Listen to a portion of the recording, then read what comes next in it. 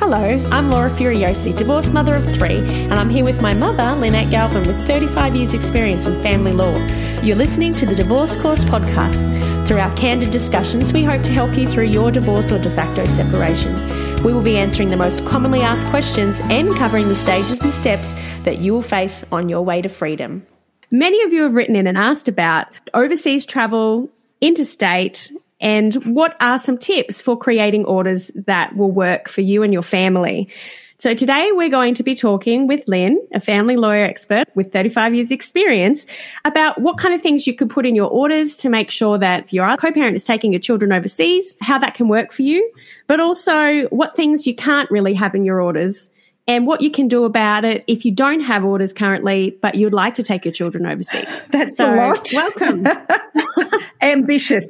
Yeah, let's see how much we can get through. Hello, everyone. Now, the last time we did a TikTok live, we had some people asking questions while we were recording our podcast. Oh, okay. And one of those questions was about travel. Oh. And I edited it out of our actual podcast episode, but I was like, we need to do an episode on that. So here we are. Give us the rundown. Just to start with, is it normal to have overseas clauses in your parenting agreements and parenting consent orders and orders?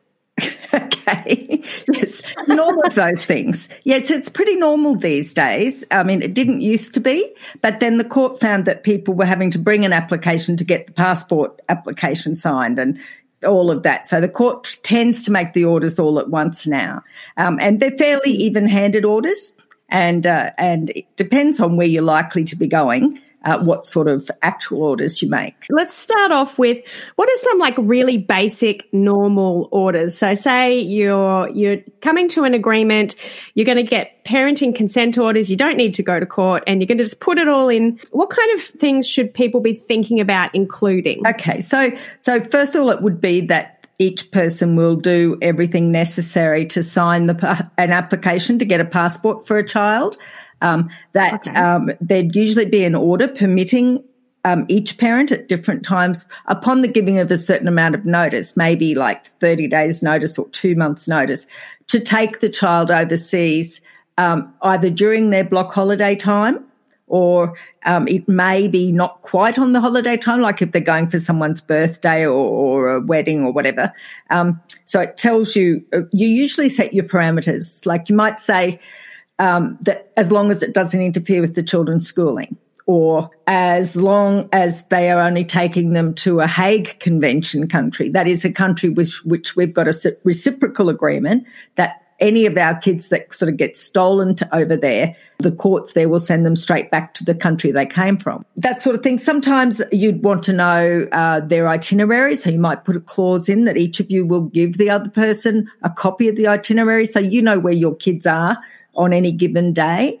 If you're going to be missing out on time or the other person is, there usually would be arrangements for phone communication or FaceTime during the holiday.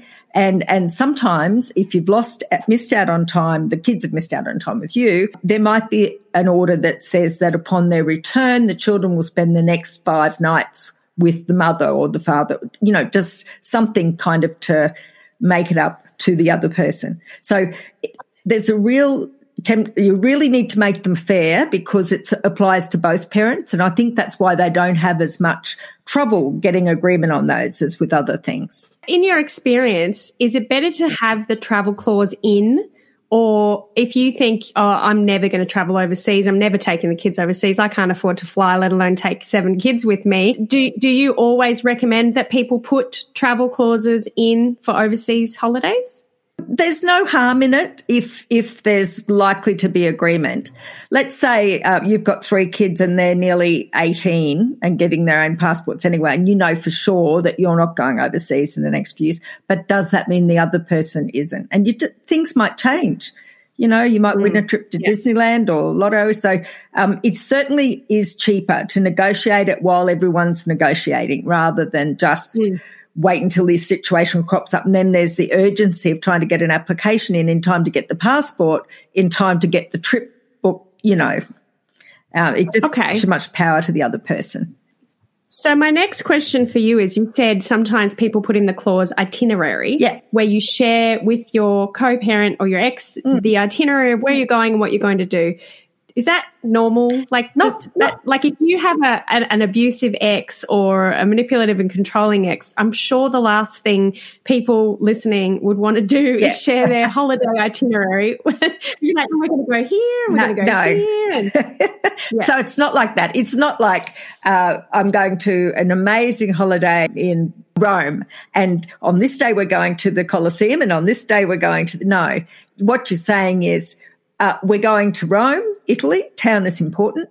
We're staying at this hotel, and we'll be there for 5 nights or 4 nights. Or we're going to England to see my grandma, and we'll be staying at my grandma's place for the 2 weeks. You don't need too much detail, but you know, if you've got shared parental responsibility or equal shared parental responsibility, they do need to know. And who's thinking about not wanting to share with your abusive ex, how comforting it would be to know exactly where the kids are at any time. So it cuts both ways. I guess if you're a listener and you have an abusive ex, well, if they were taking the kids overseas, would you want to know? Yeah. And I guess when it comes to that planning of holiday arrangements, international or domestic, it's really important to know that. And then with passports, Mum, they talk about what are the different ways you can arrange that. You said that their orders can say they have to sign things by certain dates, but who's going to look after them, that kind of thing? That's the tricky one. So generally the person who's got the children most of the time, if there is someone who's got most of the time, will generally hold the passport.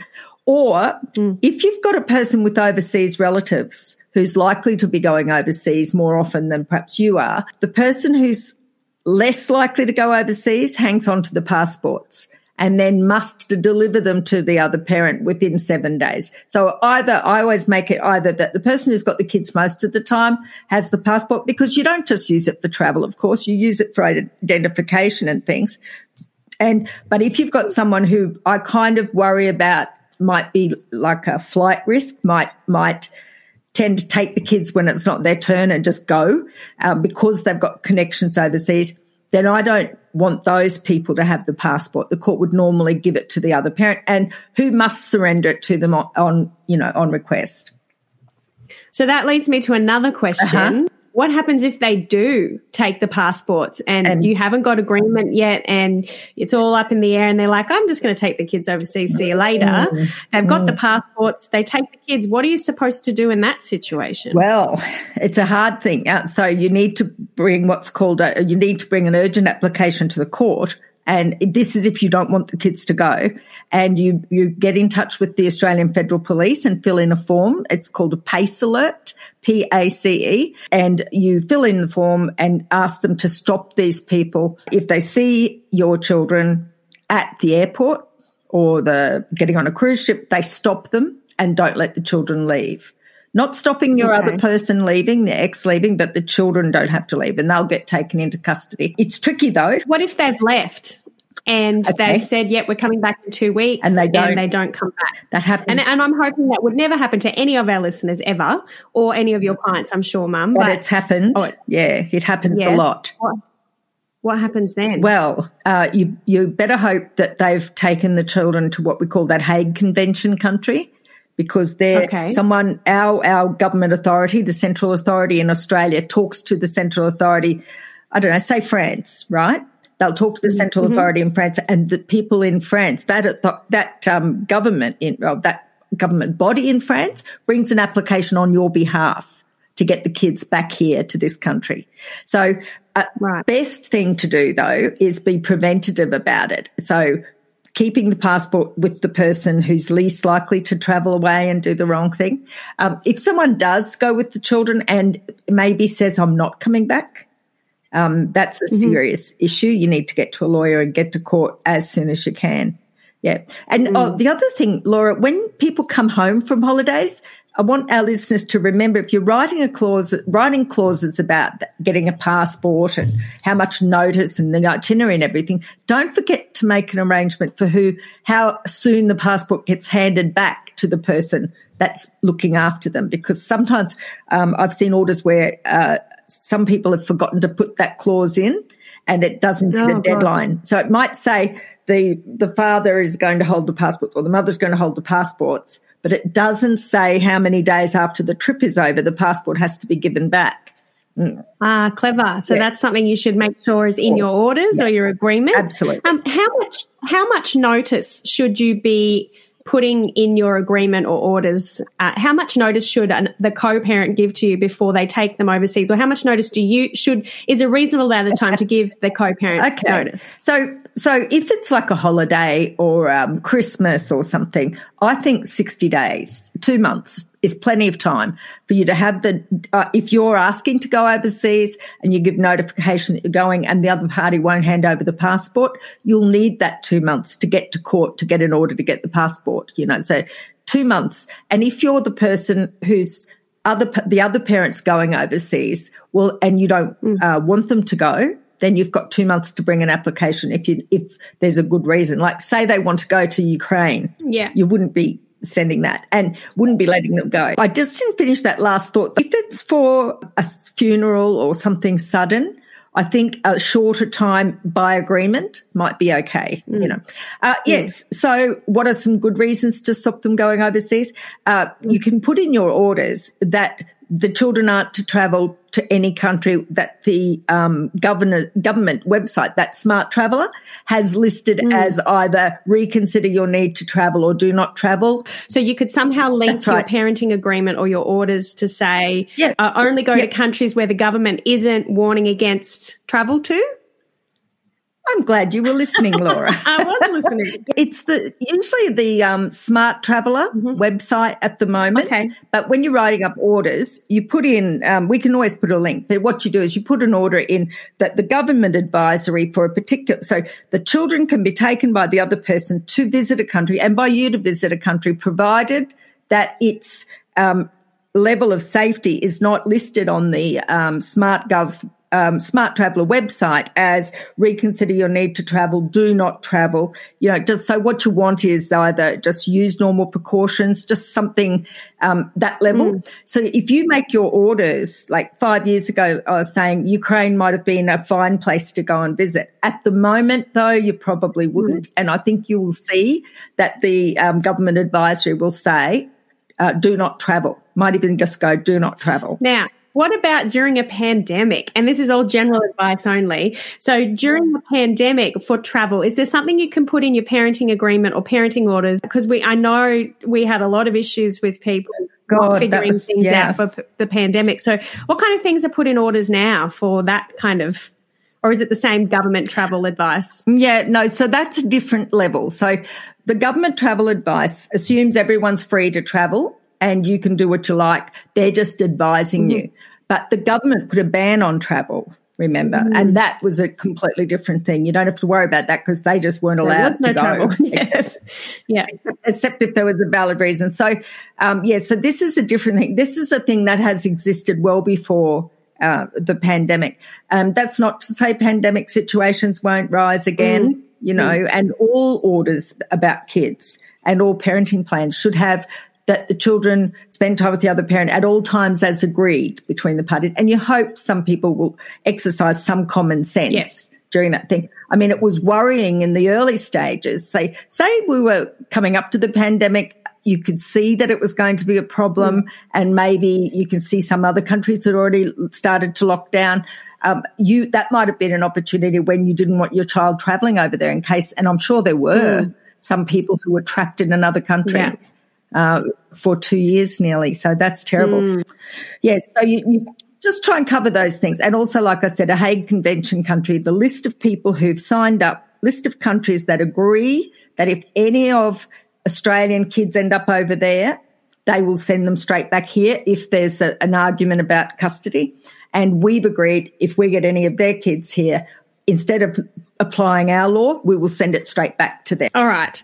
Now, let's go on from overseas. So make sure you include something about the passports, when you get them back. Make sure you include the safety level for the government and the amount of time you want for notice and potentially some makeup time as well. Yep. And some phone, video. And your itinerary. Just think about everything you'd like to know if they take if your co-parent takes your children overseas. Now, Mum, have you come across, though, some people that are like, nah, I do not want my ex taking my children overseas. No way. It's not happening. Do they ever get their way, or what happens there? Well, if they don't agree and you're negotiating consent orders or parenting plans, well, it just doesn't happen, does it? No. But I must say the judges are keen to put some mechanisms in place. I think the judges, I think, are trying in general to make orders that least likely to lend to further proceedings, to put the kids through more pressure. If the kids get perhaps a sporting opportunity, if there's orders in place, everyone knows exactly where they stand and the kids know that the parents have got it under control and there's a mechanism for them. Yeah, can I ask, how many cases do you see going to court over being allowed to go overseas travelling? There used to be heaps, and they were invariably urgent and rushed, either stopping someone or demanding the passports to be allowed to go. And I think that's why the court's gone the way they have. I haven't personally been involved in any overseas ones since the pandemic started. It's mostly people are worried sometimes about, especially with 50-50 shared care, a parent might like to take a child overseas in that week even, just maybe something frivolous, but they're missing school. So that'd be the sort of thing. But, hopefully people are sensible about it. Have you found that judges, they're pretty much, if you're fighting your ex, you're refusing to agree, and they're like, well, if you don't agree to overseas travel in our agreement, I'm going to take you to court. Are you finding that judges pretty much agree to doing that most of the time?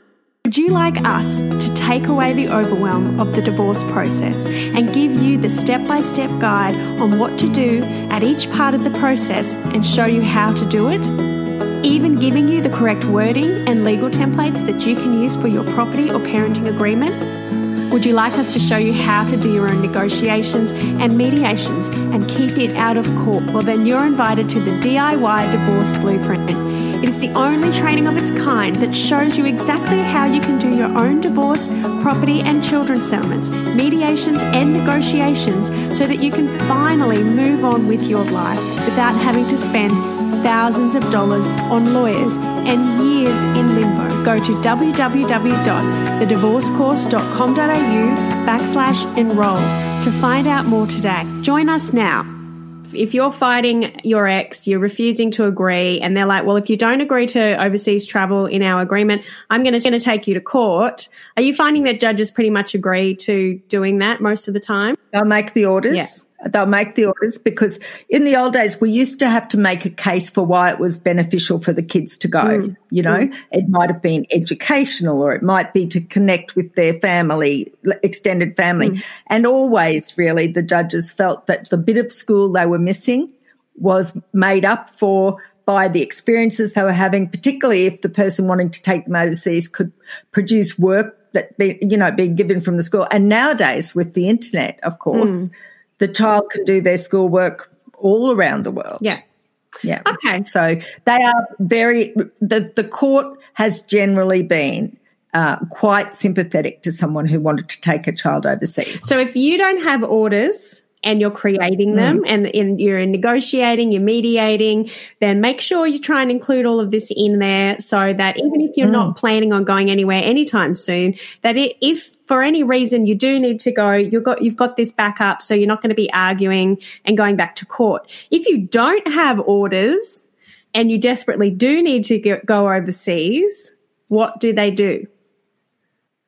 Well, try to get an agreement and just hope they don't renege on it at the last minute. Ask them to sign the documents. That's why I think 60 days notice is good.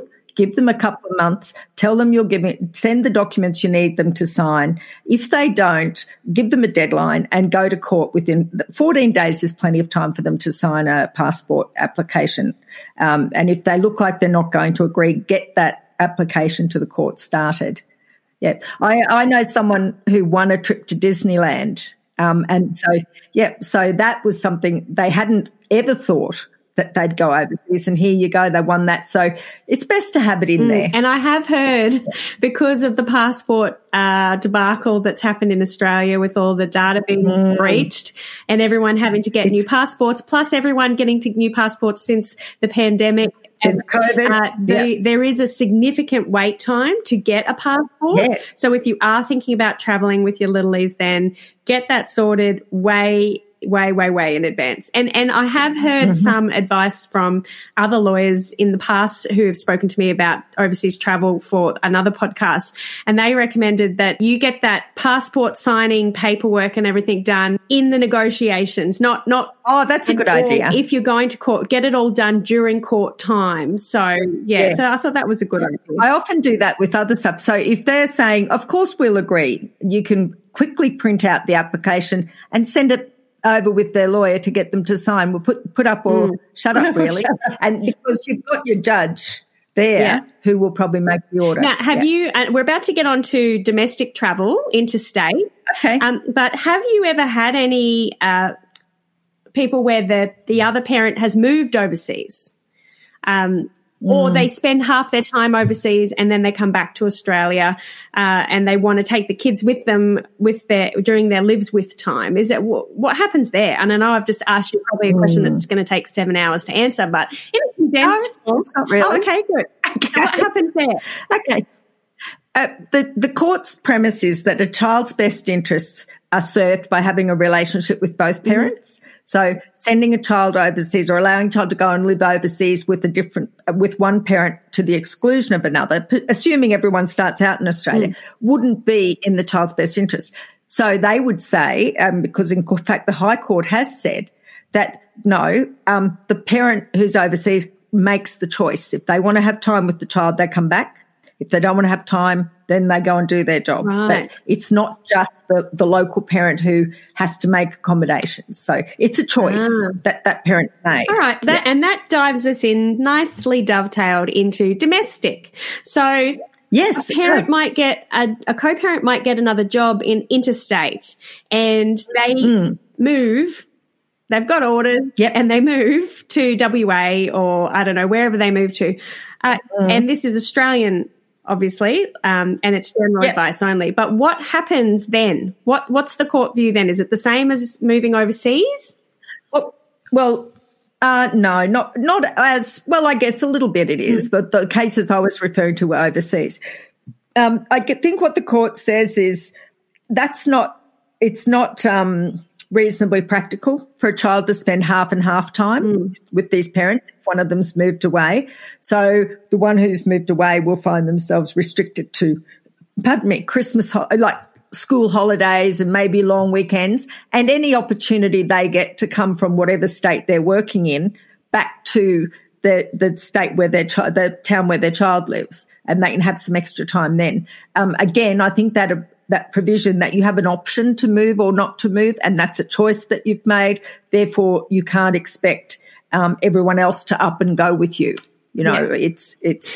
So if you don't have court orders yet, if our listeners don't have court orders or a parenting agreement, and one of one of the co-parents moves over, I don't know, interstate, and there's no orders yet.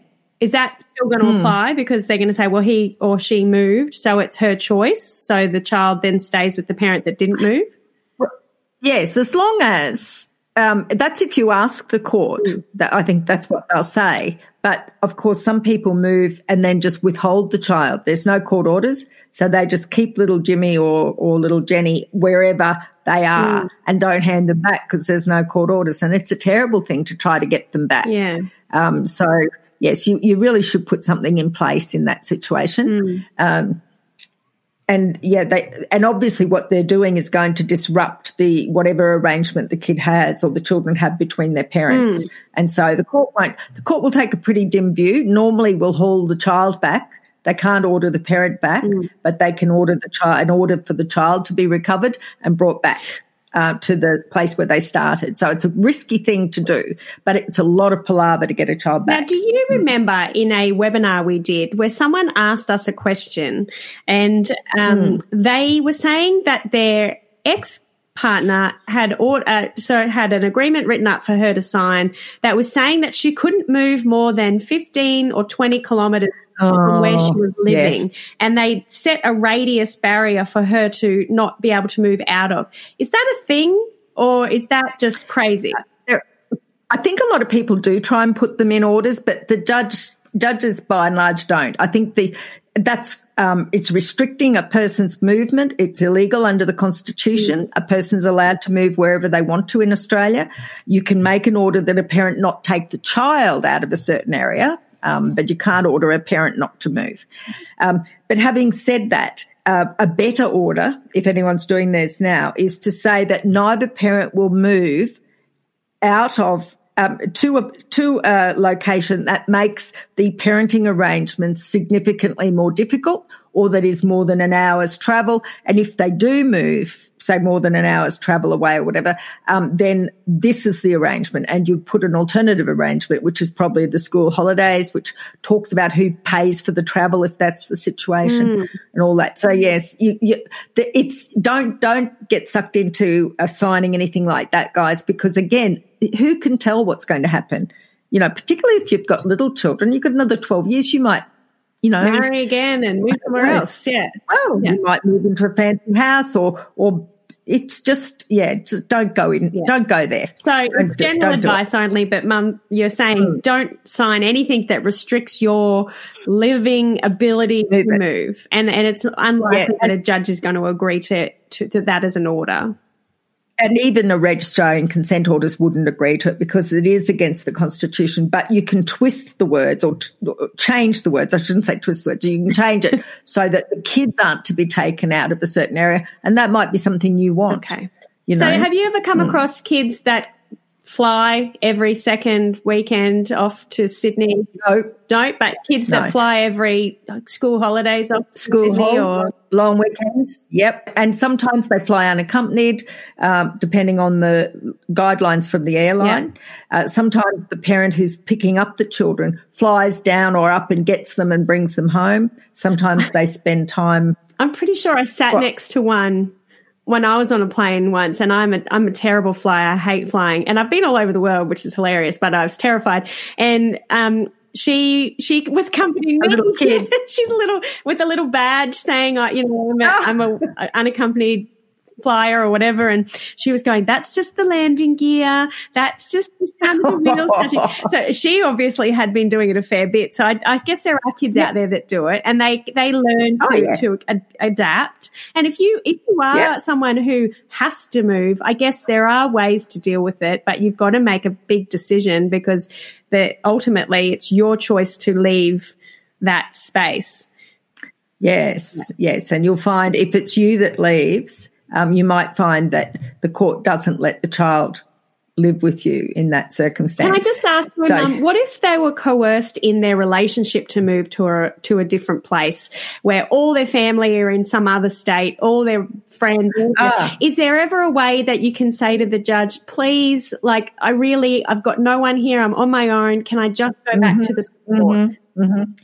So you've just explained the scenario of the High Court case of MRR and GRR. Oh, there you go. Which we used to call Rose's case. And in that case, there was a lady and it's published, so it's not me, not my client, a lady who'd moved from Sydney with her partner. It wasn't coercive. They'd both gone to Mount Isa for him to work. And when they separated, she wanted to go home to her family in Sydney. The judge, at first instance, the lower judge wouldn't let her move, and she was living in a caravan, terribly depressed, just so that her ex-partner could have the child, 4 days a week. And then the full court agreed with that, but the High Court said that's ridiculous. It's got to be reasonable. We've got to look at the best interests of the child. How's that making a good thing for a child if one parent's devastatingly depressed?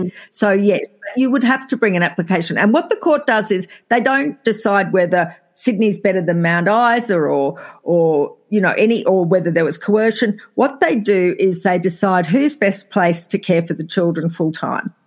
And in this case, in Rose's case, it wasn't the father. He was working all the time in the mines, hadn't really had a lot to do with the kids. So. Can I ask you. Yeah.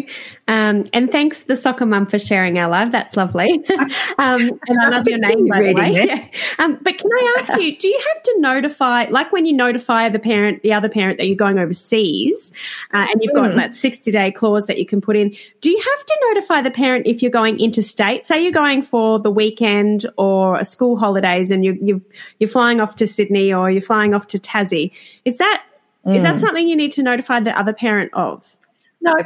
As long as you're going to have the children back in time for changeover, what you do in your time is what you do in your time.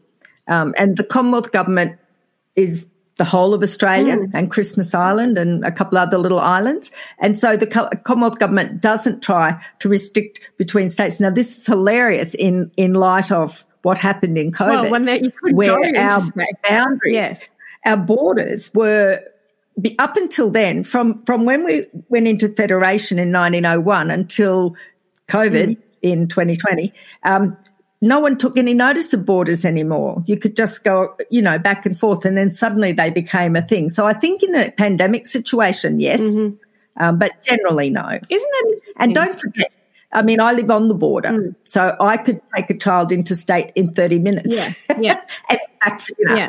Yeah. Okay, so it's interesting, though, that we do get a lot of listeners writing in saying, he's going to or she's going to take them to Victoria and I had no idea, and is this allowed? This is outrageous. So I guess some do have to learn how to let go of a little bit of that concern, because I guess you're right, it's all Australian, it's all the same country, so that's no big deal, even though it might feel like a big deal to some of you, but that is the way it is. Yeah, you might think it's hard on the kids to fly if someone decides to go to Perth for 6 or 5 days and it's from Brisbane's a long flight and all of that, but just think when the children are with you, you don't want control of what you do with the kids. Exactly. So the court tends to say, while you're in this person's care, that while the kids are in this person's care, they get to make the decisions. Okay. All right. Yeah. So is there anything in your 35 years of experience that you think that is weird or wonderful or out of the box when it comes to travel with writing orders? Is there anything that you've seen that, that's a bit out of the box, or have you? Yeah.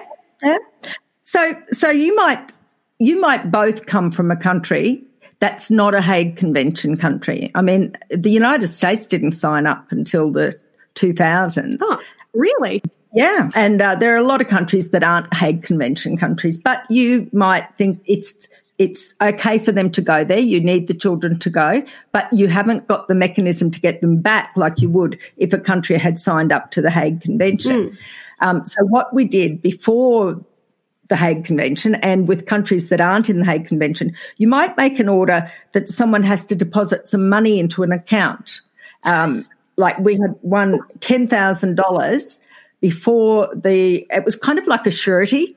So my client let the child go to this country, but the other parent had to put $10,000 in a bank account, give our client copies of the return tickets for all of them to prove they were coming home.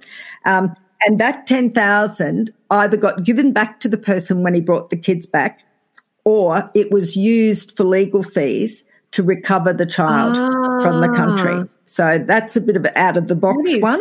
That's always in the back of my mind that you could do that. Yeah, okay. Yeah, it's like bail, isn't it, really? Kind of like bail. But it just gives a little bit more comfort to the person to let them go. And, in the end, that money got given back because the parent came back.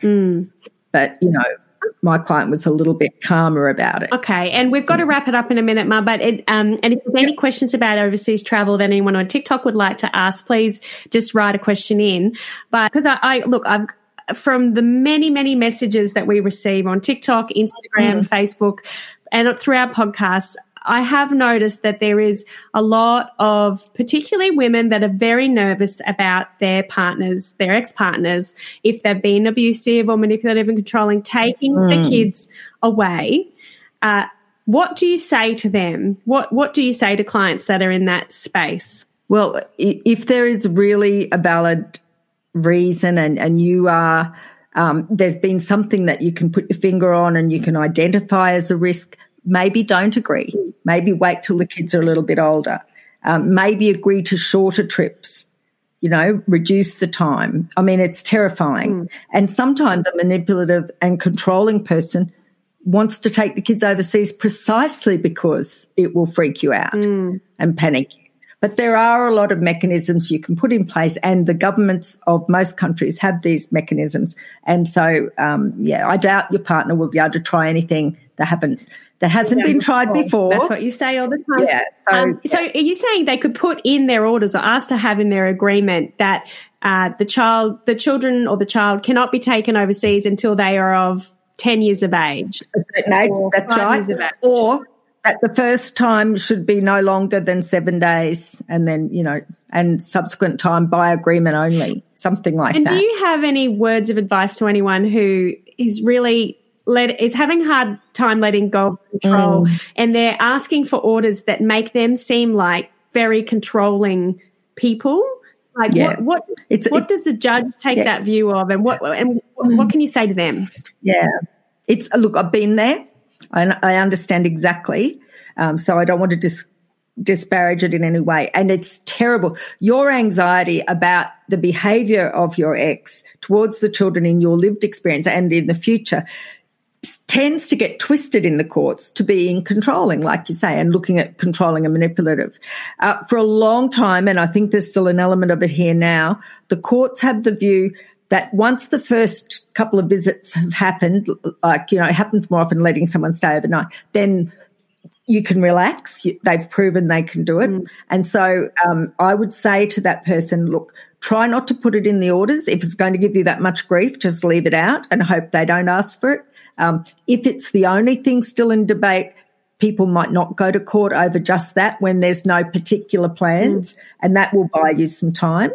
Otherwise, just put in the orders as much comfort as you can have, and my heart goes out to you because it's going against every instinct that you've got. Okay. Perhaps reality check with parents or your brothers and sisters or a friend, because you may be traumatized by your relationship with this awful person. And maybe some other suggestions, if it's like maybe the first time you've been away for them for a week or 2 weeks or a month, maybe book yourself a holiday so that you don't stay home. Yes, you've said that before, haven't you, Mum? You don't if you're not used to it, don't sit in it, don't wallow in it.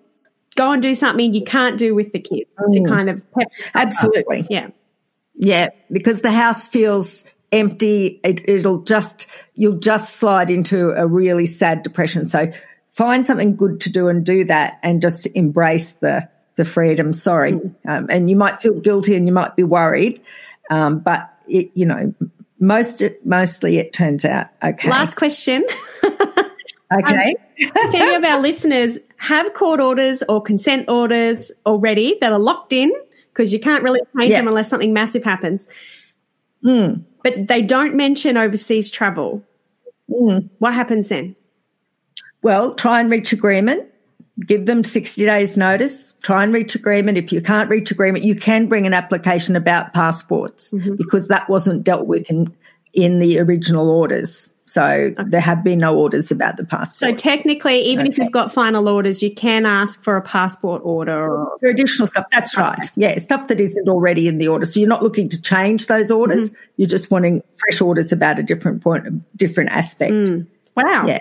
Wow, that's a whole new world of other things people need to think about when it comes to creating their own agreement plans. So thank you, Mum. That's all we really have time for today. But a reminder to everybody, if you are a podcast listener, because obviously this is on TikTok Live at the moment, if you are listening to us on TikTok, check us out at the Divorce Course Podcast. We're on Apple, Spotify, you name it. But we have to choose a reviewer next week to have a free 30-minute chat with the amazing Lynn Galvin, also aka Mum. And she would love to have a chat with you. So if you would like to give us a written review on Apple, we will be choosing one person at random who has given us a review this month. And last time I checked, I don't think we've had any reviews this month, so it might just be whoever writes us a review. Have a 30-minute chat with Mum. So look out for that, and if you'd like to do that, enter that in. And also go to www.divorcecourse.com www.thedivorcecourse.com.au. We've got lots of checklists and helpful things that we can help you out with.